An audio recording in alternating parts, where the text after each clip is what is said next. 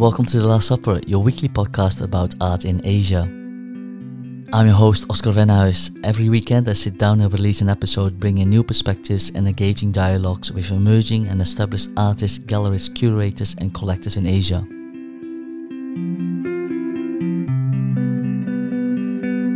Learn more about art in Asia with Christie's Education in-person and virtual art courses, gallery visits and webinars.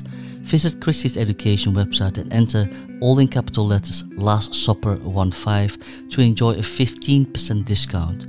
The website link and discount code for Christie's Education can also be found in the description of this podcast.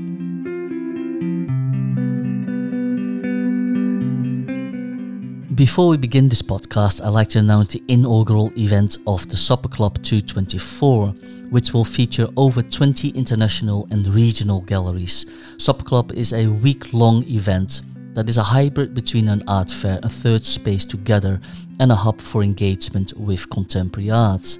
The Supper Club event is initiated by Willem Molesworth and Isabella Chung of the PhD Group, Alex Chen of the Shop House, and is co-organized with the Fringe Club in Hong Kong and will be curated by independent curator Anchi Lee. The exhibition space will be adapted by Bo Architects, and the Supper Club is open from the 25th of March until the 30th of March 2024. More information can be found on www.supperclubhongkong.com. I sat down with Vietnamese artist Trong Gia Nguyen and discussed his personal experience in Belgium, the role of appropriation in his work, and how it disassociates himself from materiality. We also delved into the notion of distributed ownership and possession of art, the intricate relationship between physicality and virtuality, and how he auctioned off his belongings on eBay. Hello Trong, great to see you, and how are you today? I'm very good, Oscar. How are you? I'm very well, thank you. Trong, where are you calling from? I'm calling from Brussels, Belgium, and you caught me on one of the few sunny days here. It must be a lucky day to do the podcast. You are originally from Vietnam, but lived in New York as well.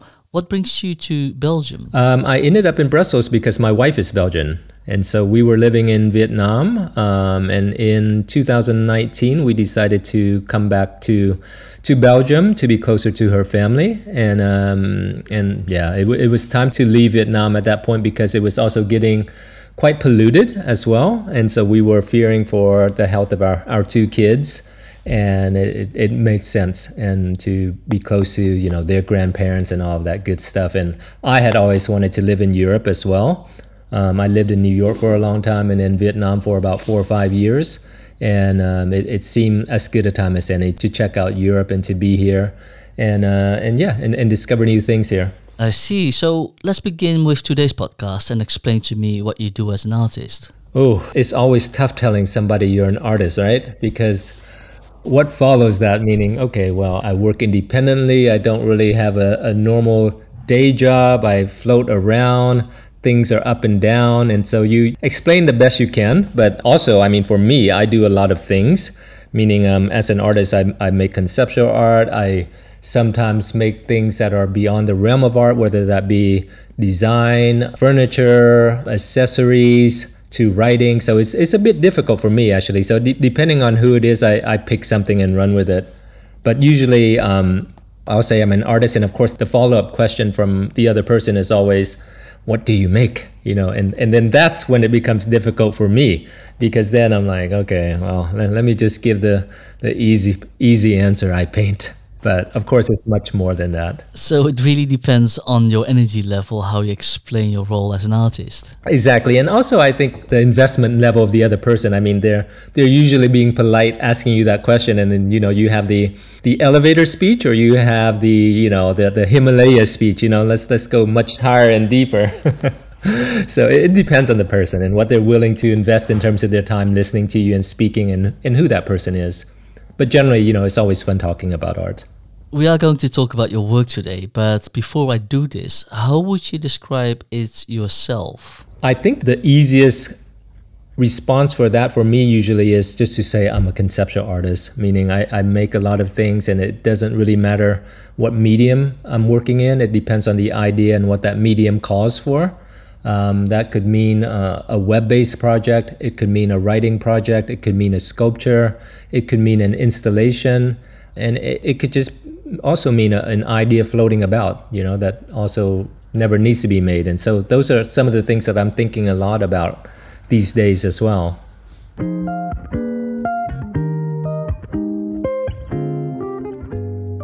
If I heard it correctly, you appear to emphasize that you are a conceptual artist. Why the underlining of conceptual? Because I'm interested in the idea. The idea is the paramount thing in my mind, especially this day and age where, you're thinking about things like carbon footprint, where you're thinking about too much commodification, where you're thinking about too many things already existing in the world. I ask myself that question a lot. So the very premise of a concept is, the first question that comes to mind is, does it need to be made? And so that's a question that I ask myself a lot. And sometimes it exists kind of just in my head, and it's totally fine too. So it depends, on the idea and how, and if it needs to be made, So, I think in an ideal world, the works would kind of just exist in your head, and you can kind of translate that in a virtual reality kind of mode where they exist already, So yeah, so the idea, I think, is the paramount thing when I say that, and the medium is secondary. So I generally, when I make work, I never think about starting off from a painting or a sculpture. I start off from an idea, and then that idea determines which direction I end up going. Has conceptual art always been an interest you had, or how did you arrive at this? No, not at all. When I was in university, I started out with fundamentals, where you're spending hours and hours in multiple courses learning to draw and paint correctly. In those foundational courses, at least where I studied, the focus was on the process of making art and never focusing on the product itself. So you would spend inordinate amounts of time just honing your skill, honing your seeing abilities, all these things. And so for years and years, I did that, where the product was never the premise. It was always about the struggle of drawing, of painting, of understanding color, of understanding light, of understanding perspective, of understanding, light, darkness, luminosity, all these things. And then at a certain point, I got over that, so I was really into the process. But then at a certain point, I got away from the process. And where I am at now, the process is not that important to me, because I realize it's something that I can, that's not fully seen in the end, so it's not always tantamount to investing in that process. And that depends on what the project is and what the idea is too. Sometimes an idea requires more of the process being shown, and at other times it requires less of that being shown. So it really depends, again, fully on the idea. But there wasn't always a time where I was a conceptual artist. There was a time where I was really into the physical mode of just making for the sake of progressing in this way, sort of like doing a long hike or something, where you're taking this extended walk and through easy and difficult terrain, and the idea is to experience and let those experiences move you stylistically, idea-wise, all these things. And I think throughout the course of the life of the artist, you work in those extremes. And so I was at that extreme of process at one point in my life, and now I'm maybe at the other extreme, where it really is not that important to me, because I feel like you, as an artist, you're always going to pursue processes. And so I just don't want to make that the focus, because when you focus too much on process, then that process has its own inner beauty when it comes to art. And for my purposes, that's not enough. Just that kind of simple beauty of process isn't enough for me. So I feel like I need to go really further beyond that, and even to leave it farther behind as necessary. How would you describe conceptual art in relation to abstract art? Because there are several ways to explain it. For example, that an abstract concept is an idea that doesn't exist and cannot be implemented in physical reality.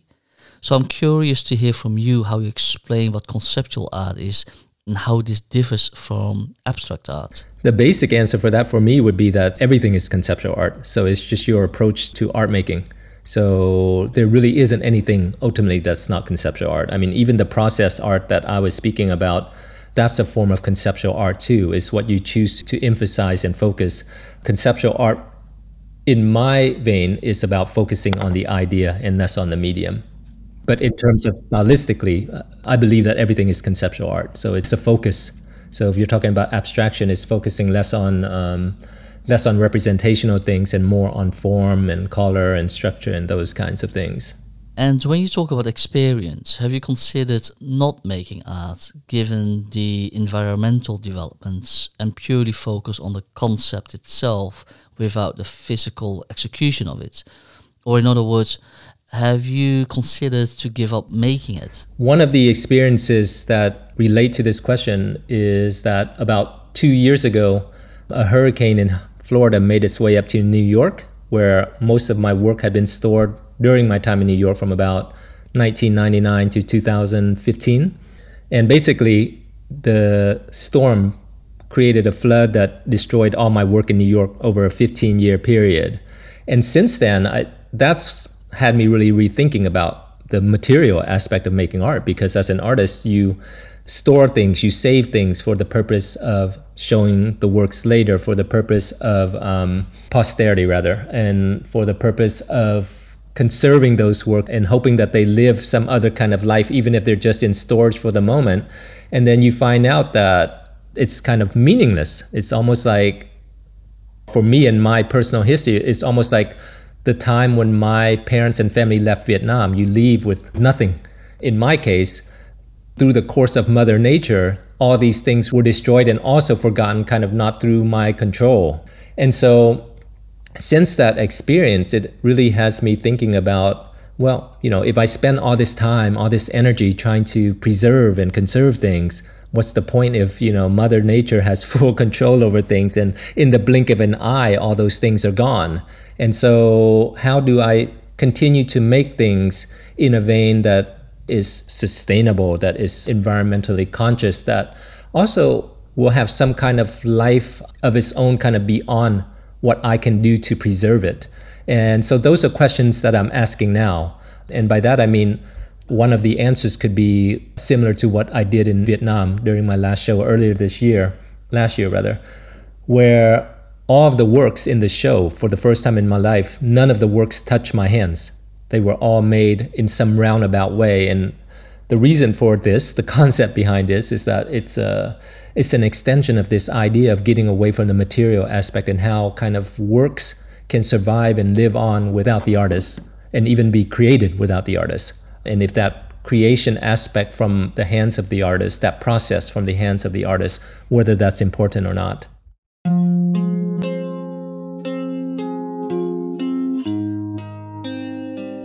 I have a small favor to ask that will make a big impact. The Last Supper is offered to you at zero cost. And if you like this show about art in Asia, give this podcast a star rating or subscribe to this podcast channel. Many thanks, and let's continue. Let's delve into your work. And if I'm not mistaken, you appear to categorize your work into 3 kind of labels: songs of singularity, foibles of reconstruction, and the last one, in perpetuity. What can you say about this body of work? That section on the website is just the last 3 exhibitions I did, essentially. And I didn't get around to archiving other exhibitions, and more for the fact that I wanted the website to be just something simple that someone can come and reference really quickly in terms of what I've been doing recently. And so you just have those 3 shows, and it's also what I have best documented at the moment. And I think it gives someone a pretty good glimpse of what I'm interested in and what I'm doing at the moment. So those 3 exhibitions, and if I remember correctly now, I think one is in Berlin, one is in Belgium, and one's in Vietnam. And it's a pretty good progression of the things I just mentioned in terms of going from this kind of material aspect to kind of disintegrating that aspect a bit with my most recent show in Vietnam.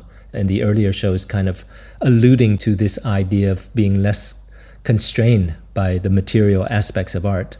If you don't mind, I'd like to talk more about your work named Perpetual Paintings, which consists of several pieces. One appears to be in painting with 2 aircrafts, a blue one and a white one on top of this. So what's going on here? Yeah, there's a lot going on in this particular show, and it covers a range of works probably over the last 4 years or so. So when you enter the gallery, the works that you first encounter are basically these kind of window grates, that you see in Southeast Asia, these colonial window grates with these beautiful geometric patterns. And they're usually on the outside and kind of in older homes, and they're meant to kind of provide protection. And also as a design element, these really beautiful geometric patterns. And first arriving in Vietnam to live there in 2015, I noticed these a lot, and I started documenting them. And when I first started referencing them in my work, I was making these kind of geometric windows out of wood, actually. And I was painting the wood and then cutting away the wood and leaving these beautiful geometric patterns. And the original windows are made of iron. And so they're very strong. They're meant to be secure, right? They're security gates, essentially. And what I chose to do was make them out of wood initially. So they would be these incredibly fragile window grates that had no purpose. And so this alludes to one of the ideas that I go back to a lot, which is kind of the domestic space. And in the domestic space, I reference many things from this space in many different ways. And one of the ways is, of course, architecturally. So these windows are architectural forms that, at least in Vietnam, they're part of an architectural beauty that's slowly kind of disappearing and dissipating because of all the construction that's going on with the desire of the Vietnamese to modernize. And so in a city like Saigon, there's a lot of destruction going on for the sake of building new buildings that oftentimes are kind of uglier, less well built, all these things. But for the sake of bringing Vietnam into the 21st century in terms of creature comforts, air condition, all these things that you were not used to having before. And so from these wooden windows, they eventually evolved back into these iron windows that you see again in the gallery in the Vietnam show, where instead of using the geometric patterns, the traditional geometric patterns, what I did was I used the reference of cracked iPhone and smartphone glass. And so the shape and the pattern that you see is all broken, shattered smartphone glasses. And basically, this is kind of alluding also to this notion of a portal. A window is something you see through, and so your smartphone is also some kind of portal that's taking you into an almost mediated existence, your second life, where the issues of public and privacy change in many different ways. And so I decided to basically create a physical version of this, a life-size physical version of this, into an architectural space. And you're kind of confronting people with this black mirror is what is happening. So you're looking through this, and it can take you into many different spheres, whether that be a data, video, YouTube wormhole, or something else. But that's the evolution of those windows. And so in this space, you have this kind of maze that I created where the viewer is kind of forced to walk through this maze of 5 shattered windows, and kind of contemplate that a bit. And then the other work that you encounter immediately in the show is a painting that you see deja vu-wise again later in the exhibition. And so there are a series of paintings in the show that I created using Google SketchUp. So it's a 3D software program where I downloaded objects from a crowdsourced library that's publicly available online. The Google 3D Warehouse is what it's called. And on this warehouse, it's basically a library of almost any and every 3D object imaginable that people have created and uploaded for others to use. You can find things like probably every piece of IKEA furniture ever made. So if you're an architect or an interior designer and you're designing a space for somebody and you say, I need an IKEA couch from 1995 or something, you can probably find it. So somebody has created a 3D file of this furniture to dimensional specs. And you can download this and, of course, place it into your room that you created, your architectural space that you created for whoever, right? For a public space, for a private space, residential space. And so this library is vast now. There are just millions and millions of objects. And so for this exhibition, what I decided to do was create this kind of Vietnamese connection, meaning dealing with kind of my heritage, my history, and typing in kind of very specific search terms. You can look for things, you can upload things, and you can find things and then download them and manipulate them. So if I downloaded an IKEA table, I can increase the length of it double if I wanted to. I can make it taller, I can make it wider, I can change every aspect of it actually. And so for this show, what I decided to do was using a number of search terms related to Vietnam. It could start with Vietnam War. It could start with basic things like communism, like anything. So I was typing in these very kind of spontaneous search terms and then downloading a bunch of objects and treating these objects sort of like how you would still life objects. Like if I were in a studio or a drawing class, you quickly assemble things that you have available, right? Whether that be a box, a drapery, a cow skull, and you do color studies, you do light studies. Treating it that same way, I rearranged these objects that I downloaded into Google SketchUp and rearranged them into a still life. So digital 3D still life in electronic form. And then what I would do is I find one perspective in Google SketchUp, and I took a snapshot of that perspective of the still life that I set up. And then I exported it, sent the file to a painting studio in Vietnam and had them paint it. And so what I'm doing is, in this 3D file, you have the possibility of interacting with it beyond a 2D format, right? So when the image is painted, you have a 2D representation of it. But after that, what I do is I take the file and I upload it into the library again, the Google library again. So now it's publicly available. So if you go on there, you see all the paintings that are in the show in its 2D format. So you see the one snapshot that I took. But if you go in there, you're also able to walk around the table. You're able to go inside the airplane that you're referencing. You can look underneath the airplane. You look on its tail. And so you see all these other things that you're missing from the 2D object, which in reality is really limited. And the digital aspect of it is actually much more broad in scope and deep in scope, to the point where on these paintings, I don't sign any of them. But in the digital painting, if you go to the other side of the tail fin of the airplane, you see that I signed the tail fin. So there are these kind of little insider things that exist that doesn't exist in a normal formatted painting. And so what I'm also doing is treating these files and these paintings sort of like a photograph. So like a photograph, you can have the same image printed exactly as you intended. If you use the same paper, if you use the same printer, if you use the same calibration, if you use the same color profile, you get exactly the same photograph. And so that's what an edition is. In this case, rather, what I've decided to do is treat it in that same manner, but at the same time, let go of the exact duplication of it. So the painting that you see when you first enter the gallery is of a Vietnam Airlines airplane landing or taking off, and piggybacking it is the space shuttle. And I grew up in Florida, and so I used to see the space shuttle come and go. And these are images kind of from my history, but then also connected to Vietnam, of course. That's really fascinating how you work with the meaning of multiple dimensions, both in the virtual and physical world, and how the virtual version appears to have more depth to it than the physical one. And I see the connection, of course, between the US and Vietnam as well. Yeah, there's always going to be, I think, an autobiographical link that I can't escape from. And I think it's just part of who I am, too. And I think it's important to have these autobiographical details in there. And it's not something, I'm shying away from or making a deliberate attempt to use or not use. It's just, I keep it spontaneous, really. So if I'm in the mood to download a rock and roll band. So literally you can type in rock and roll band, something will come up. You can type in dictator, something will come up, and so I'm taking all these terms that you wouldn't normally search in this kind of warehouse and seeing what pops up. And by taking it out of my hands, the idea is that anyone can go up to this warehouse and to download this file, take it to the studio, and they can output their painting too. That's totally fine with me. I kind of let go of that idea of possession too.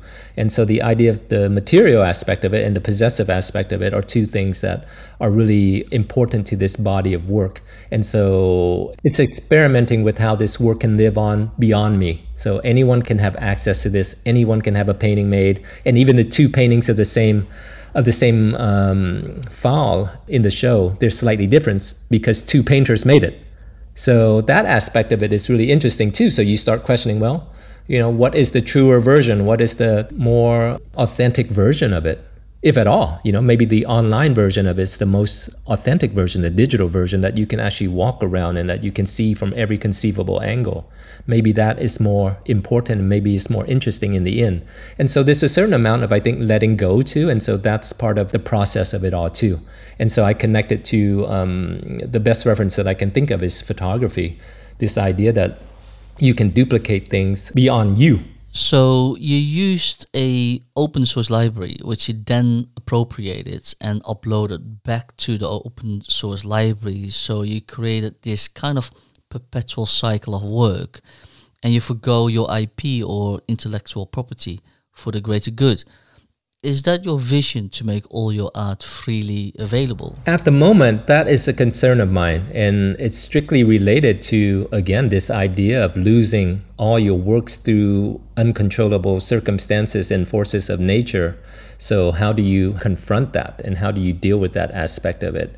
And letting the work have its own notion of posterity.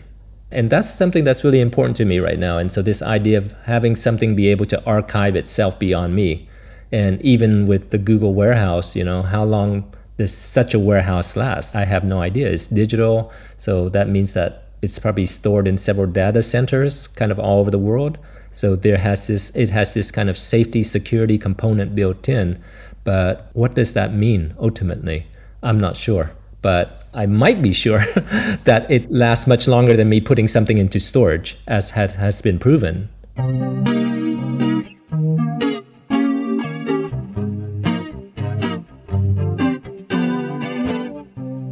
If the trend is towards open source and no personal ownership because we can rent most of the items and things we need, how do you see the future of art? Do you believe that people will also stop purchasing and possessing art? I'm not sure about that. Probably not. I think there's always going to be some semblance of ownership, but the other fine line, I think, is also this notion of appropriation.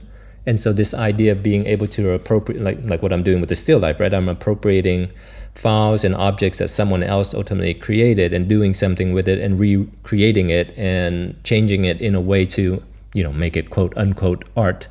But in terms of the ownership of it, if we didn't have to be concerned about sustainability, by that I mean, okay, well, you have to pay your rent, you have to pay your mortgage, you have to feed yourself, all these things.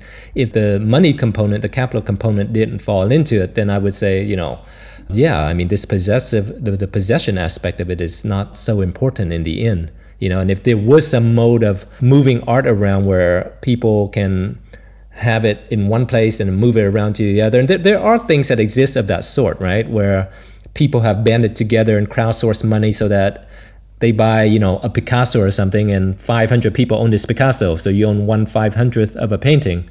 And, I find that really interesting thing too. And I have no qualms about something like that coming into the fold. I know that's happening now in the digital sphere with NFTs and such, right? Where you have multiples of these things and they get moved around in certain ways too, where that traditional notion of owning and possessing an object is no longer what it used to be.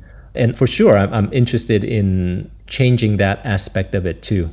I think it's a really interesting way of looking at it, because I think, why keep artwork in the few hands of collectors who can afford it, that kind of thing?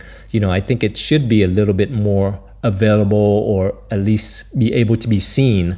And how do you go about that? I'm not 100% certain, but I'm open to other ways about thinking about that. And in my case, it's about letting someone else kind of have access to the creative component of it, and changing it as they please, because in the end they're going to do it anyway. So ultimately I look at artwork all the time, and I'm always playing around with other people's artworks too. By that I mean, I don't always show it, but in terms of in your sketchbook or whatever, you're always kind of appropriating things and changing things and drawing over them and doing all these things that one might consider iconoclastic, right?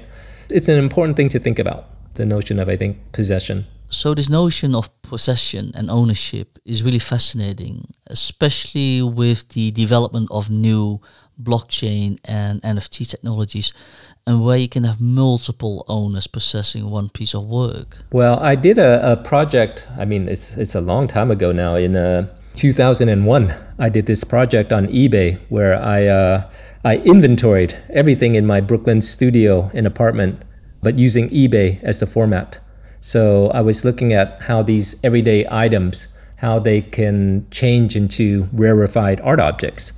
So from basically January 1, 2001 to December 31st, 2001, if you were on eBay, you saw something of mine.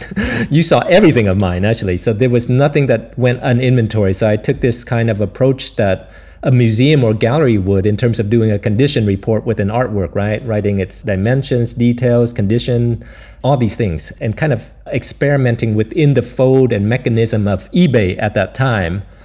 And so I would put things on there there were things on there that were obviously more art-like objects.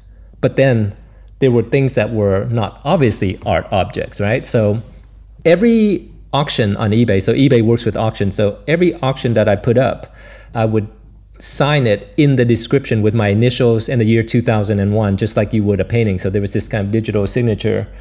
And at that time, early on in the project, I started in January, and in February, the New York Times decided to write a big article on artists experimenting with the internet, right? And so one of my project was one of the three that they chose to write about. And when this article came out, it created this divergent audience, right? So when I started this project, there was nothing on there that told you it was an art project. I was just doing it as you normally would on eBay at that time for people, and people would go on there looking for bargains, essentially. And so there was this kind of notion of just putting things up there and kind of letting these works evolve into what they might become. And by that, I mean an object or otherwise. And so now, after this article came out, you had this art audience who were going onto eBay, looking at my things, and in their minds, they were thinking about everything as an art object, right? And so I would have things like an unused roll of Scotch tape, an undeveloped roll of film, and people would buy these things, right? And with the notion that you're getting a certificate of authenticity at the end, right? Because at the end of every auction at eBay, I printed out these electronic documentation that told you how many people bid on it, what the starting price was, what the ending price was. I had a photograph of every object. And so much like a real auction, it had all these things that you would kind of see in a Christie's catalog. And so you had this kind of big art audience now who are going on there buying just my crap. And a lot of it was crap. And in the end, I sold probably much more than I should because of this article. I ended up selling probably about 15% of my things. And the project was about inventory, so it didn't matter. It was about inventorying it and registering it. But in terms of what we were talking about earlier, in terms of possession and ownership, there were people who were buying these things, and I was transferring some sort of ownership to them too. So I was putting on eBay kind of conceptual ideas too. Like I put up this whole project that someone could use as a graduate thesis in art school, and someone bought it. I forget what the project was, but I wrote out this whole description of a project, and someone bought it. I don't know if they used it in their art thesis, but they bought it. And so you had this movement, I think, of ideas and of collectorship as well in a very interesting way. And it was one of the early examples of how I was kind of thinking about such a thing too, and this notion of attribution, right? So in the end, the only thing that exists in terms of attribution is the fact that I downloaded all these auction records. And so eBay kept that for you, and basically you could print it out at the end. And eventually what I did with it is that I printed out every single auction, and I did a total of 1,001 auctions, sort of like the 1,001 nights, this idea of like always having to entertain people, right? Telling them a story and keeping it going. But 1,001 auctions, but encompassing everything that I own, right? So there would be one auction, and it was spontaneous. I did something every day. So one day it would be something like all the red objects I could gather, and so I would write about it. And so you would have an auction of red things.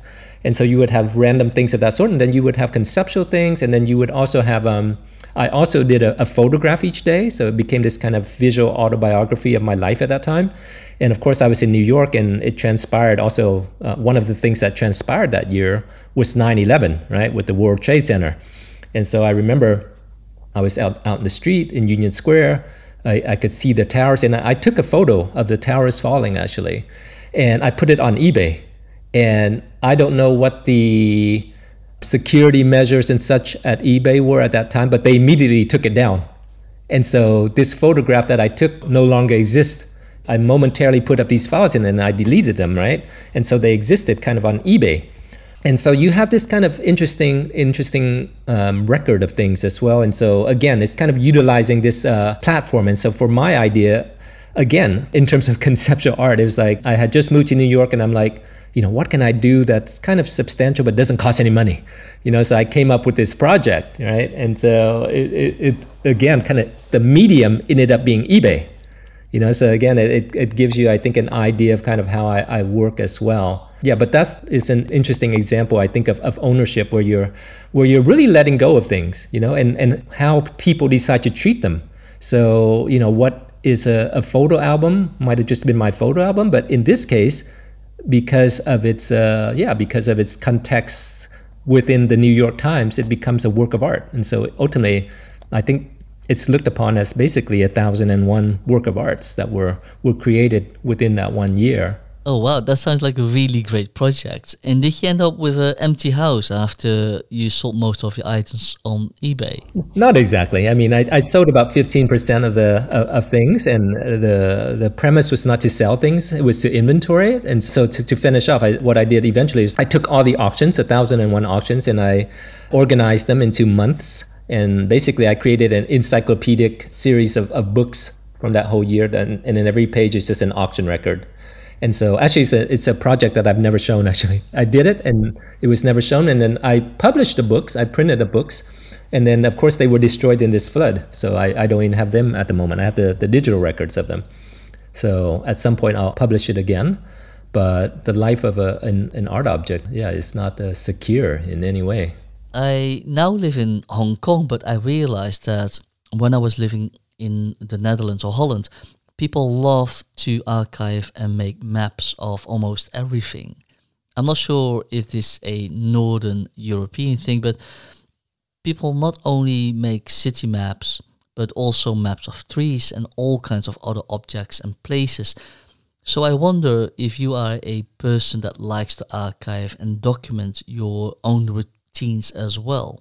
I can be. I mean, generally, I try to document things as quickly as I can usually, but that also means with what I have available at that time. In 2001, that could have been, a 2 megapixel camera, right? And now, of course, you have your smartphone. I try to keep a record. I mean, I'm pretty good at it. I wouldn't say that I'm obsessive about it, but I also know that when I need something, I like to be efficient. It's more for the sake of efficiency. So if I need something to give to someone for an exhibition, I like to have that material ready. And it's just, it's my way of being efficient more than really about organization. It's not that I like to do it or that I'm obsessed by it. It's just that I like to be efficient when I need to be. So you basically document your items not because it is part of your art practice, but so it's organized and so that you know where things are. Exactly. I mean, in terms of the details, I mean, those are important things that don't need to be rushed. I mean, I can always get around to documenting a work. And right now, I mean, one of the things that I'm really behind, just like for many artists, is just the written component of works, right? I mean, it's like you have a visual record of it and you have the basic caption of these works, but then you're not getting the full description and the stories behind all these things. And I find that, all those things are really important too, especially for my work where it needs this kind of context. So if I were just showing to you, this published tomes of eBay, I mean, what does it mean, right? I mean, unfortunately, I think my work needs that kind of background and history. And it's something that I'm interested in too. I mean, that's part of my process. It's not something I like to do, right? When I go to a gallery, I generally never pick up a press release. I never pick up any written materials. I like to just think about the artwork myself and what it brings and how I encounter it and it encounters me, and let that organic process happen. But in terms of my own art making, the context is really important, and all this kind of background material, I wouldn't say it's essential. It's important, because I don't always think that we will have that kind of material available for an art object or an artwork. So you kind of have to be prepared for not having that. But I think it can add value to the work too, if you do have that material. And so at the moment, I just don't have the bandwidth, I think, to write about all these works. And I think it's almost like a book, right? I mean, every work is in a way a chapter of its own that you can really give towards. And at some point, I would love to be able to do that, but I haven't found the best efficient way to do it, right?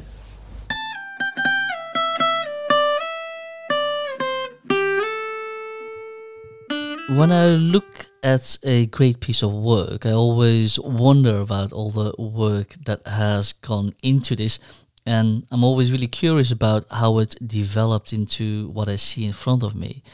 I always loved the kind of behind-the-scenes documentaries, the untold stories and the context of the work. Sure, I think when you're making a work, you're imbuing it with these ideas. And with most of my shows, I mean, like the recent one in Vietnam, I gave a number of walkthroughs, personal walkthroughs to friends and collectors and such.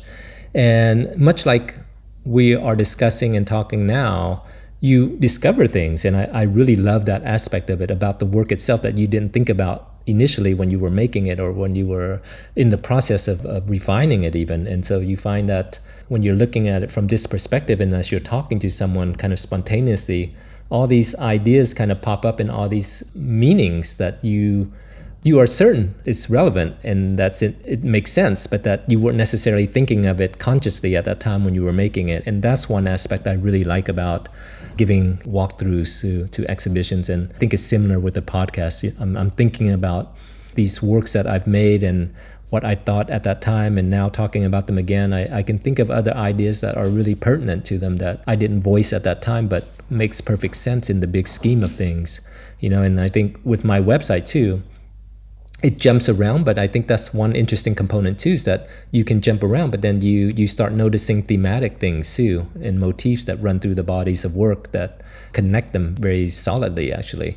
And that was kind of purposefully done for that as well, to kind of let those networks kind of form for people, however that may work.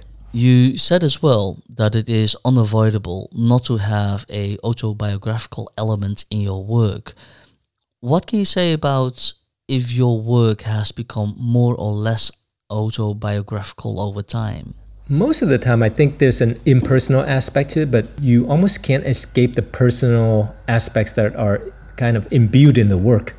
I mean, even if I didn't think about any kind of personal element when I'm making a work, it always comes out in the end that there's something there, that there's something tethering it to some autobiographical component. And again, it's not deliberate or not deliberate. I let those things those meanings and those connections happen naturally too. If I'm thinking about domestic space, if I'm thinking about architectural spaces, I can think of those in both the public and private sphere. So if I'm thinking about it in a public universal term, then it has that aspect. But then I also am experiencing those things from a very private aspect.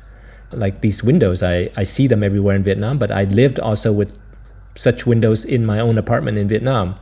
And so I think about them, in this very intimate space, but then I can think of it in a more universal encounter as well. And I think both of those things are important and bring something to the work.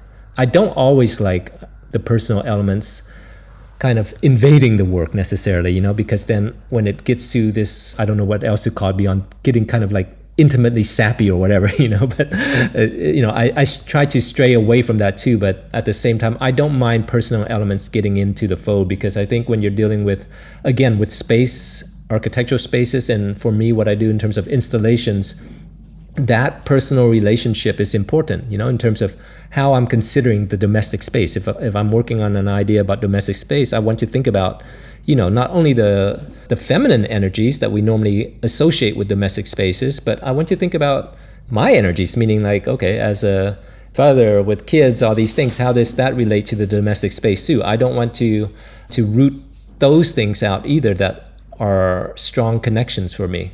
So a lot of times I'm making work, I wanted to have this full scope of something that hopefully is a more kind of universal experience, but then that's something that someone can also take very personally and also kind of bring their kind of intimate connections to it as well. And so it's kind of just providing within the work a space where you can experience the full scope of what it can mean.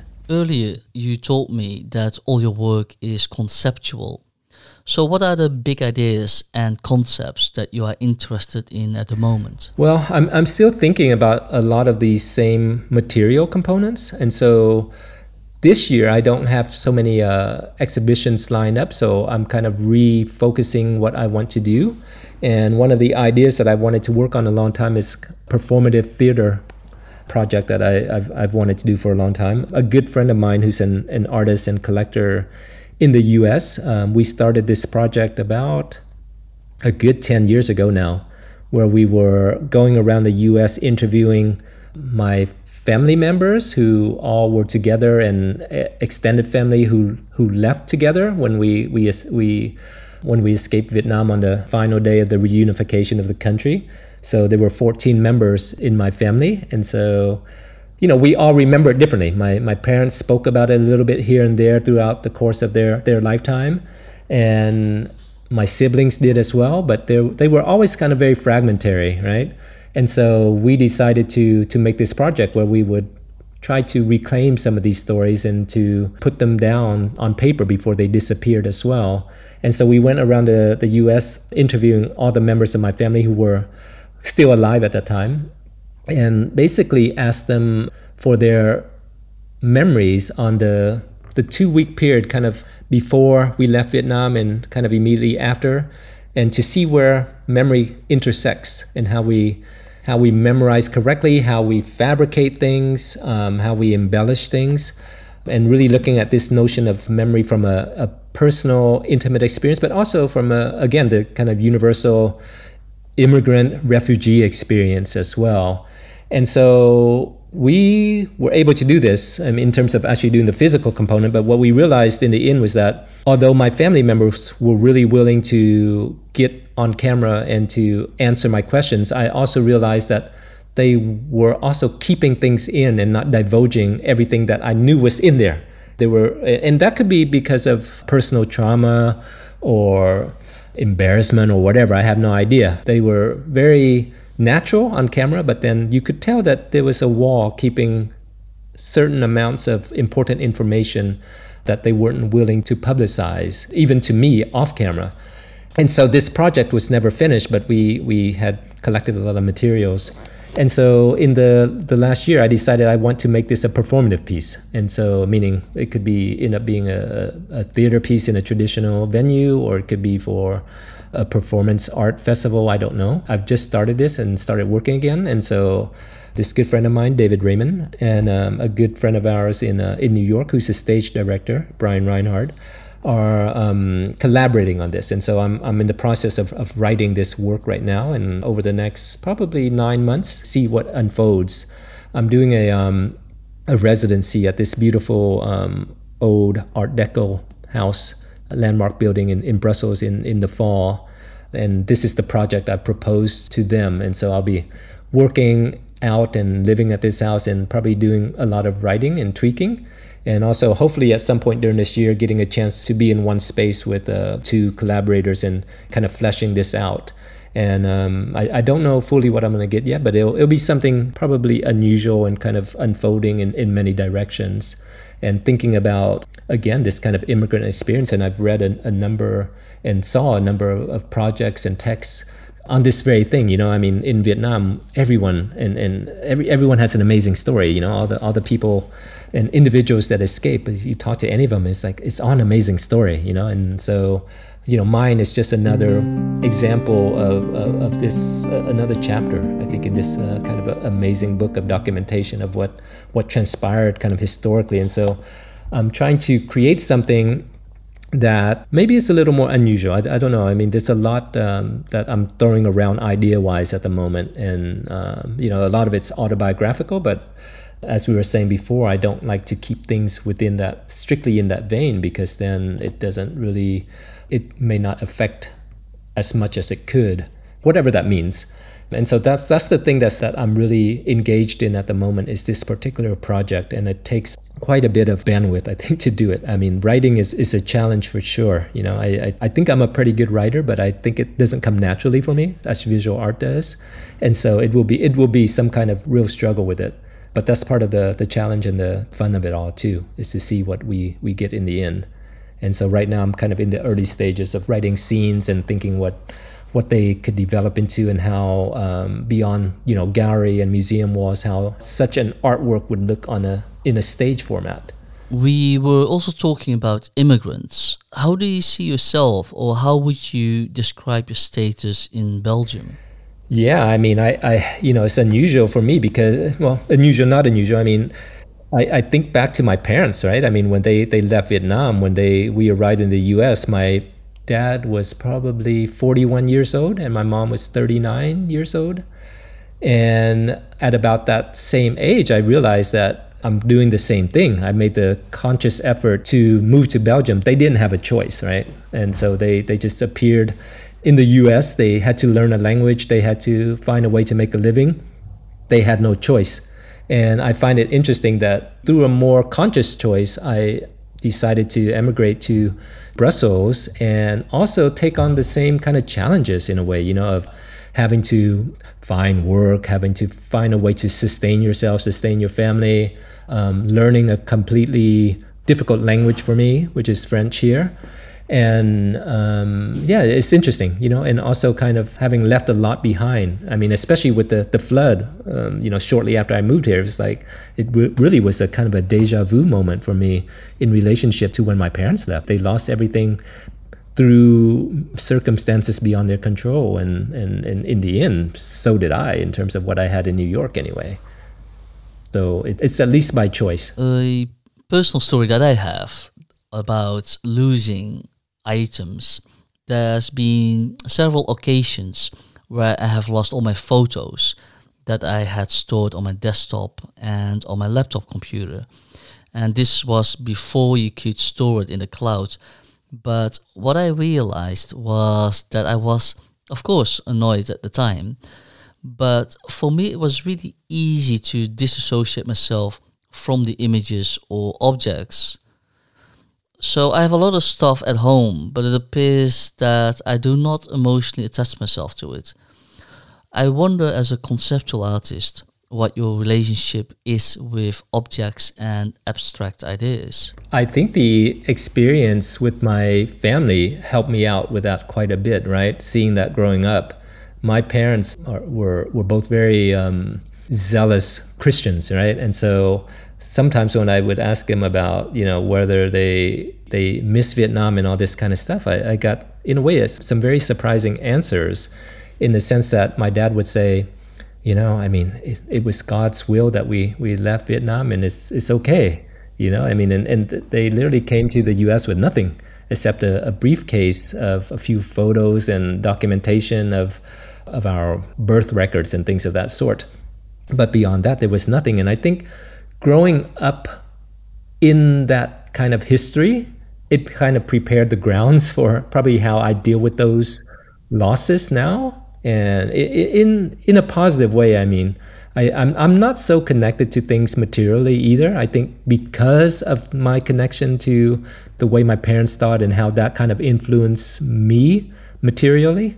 So I've never really been a material person anyway. I like things. At the end of the day, but whether it's in front of me or not in front of me, it's not a big deal or a big loss if I don't have things.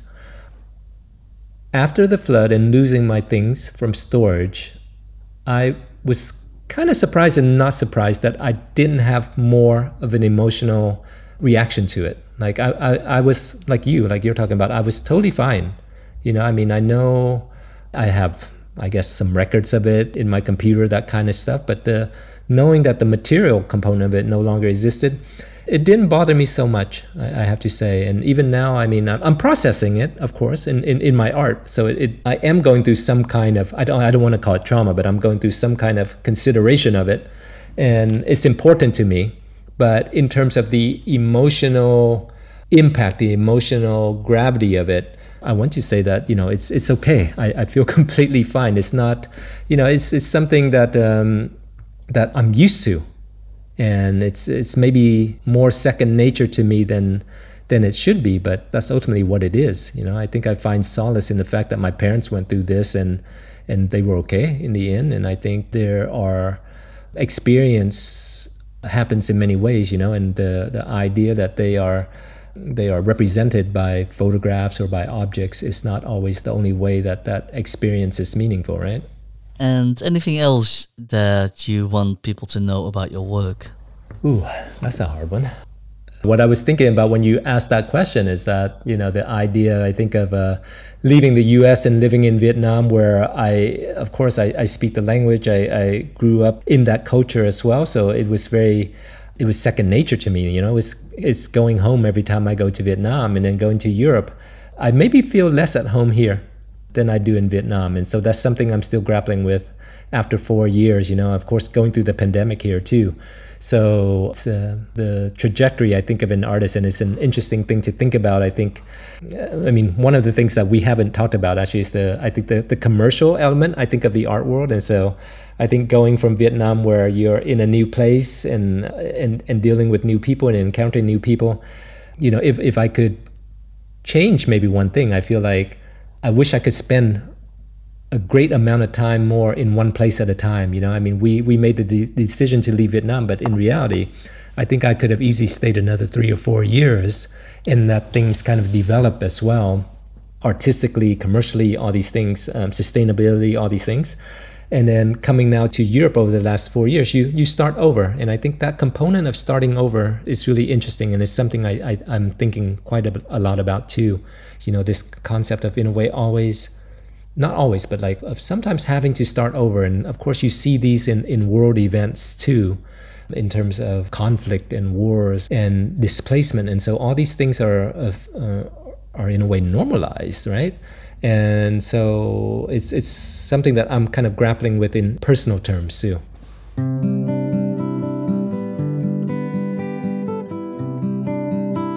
Well, okay, I'm going to ask you the last question of the Last Supper. If you were to have your final meal, who would you invite, and what would you talk about at your final or last supper? Good question. Give me a moment to think about that. So many people, right, to consider is the problem.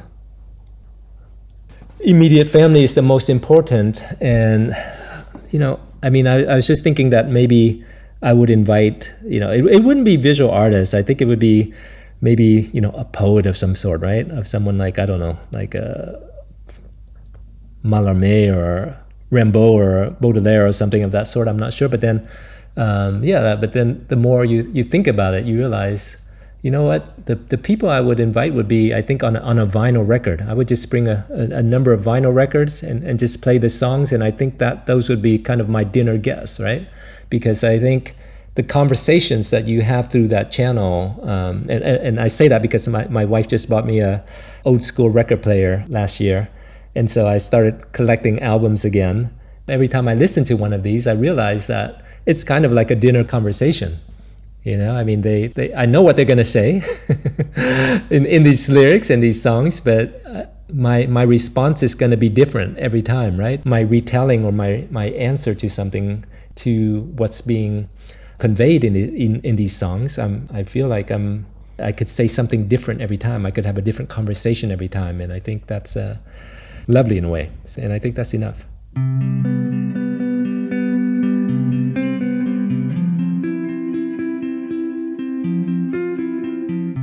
Thank you, Trong. It's been a real pleasure to talk with you today. Thank you, Oscar. Thank you for listening to today's episode of The Last Supper with artist Trong Gia Nguyen. If you like the show about art in Asia, you can support us by giving this podcast a star rating and subscribing to it. More information about each episode can be found in this podcast description and on the website www.thelastSupper.asia. And before you go, you can follow The Last Supper on Instagram at thelastSupper.asia. And also, if you have any questions, suggestions and new subjects about art in Asia, feel free to contact me on Instagram or on my website www.thelastSupper.asia.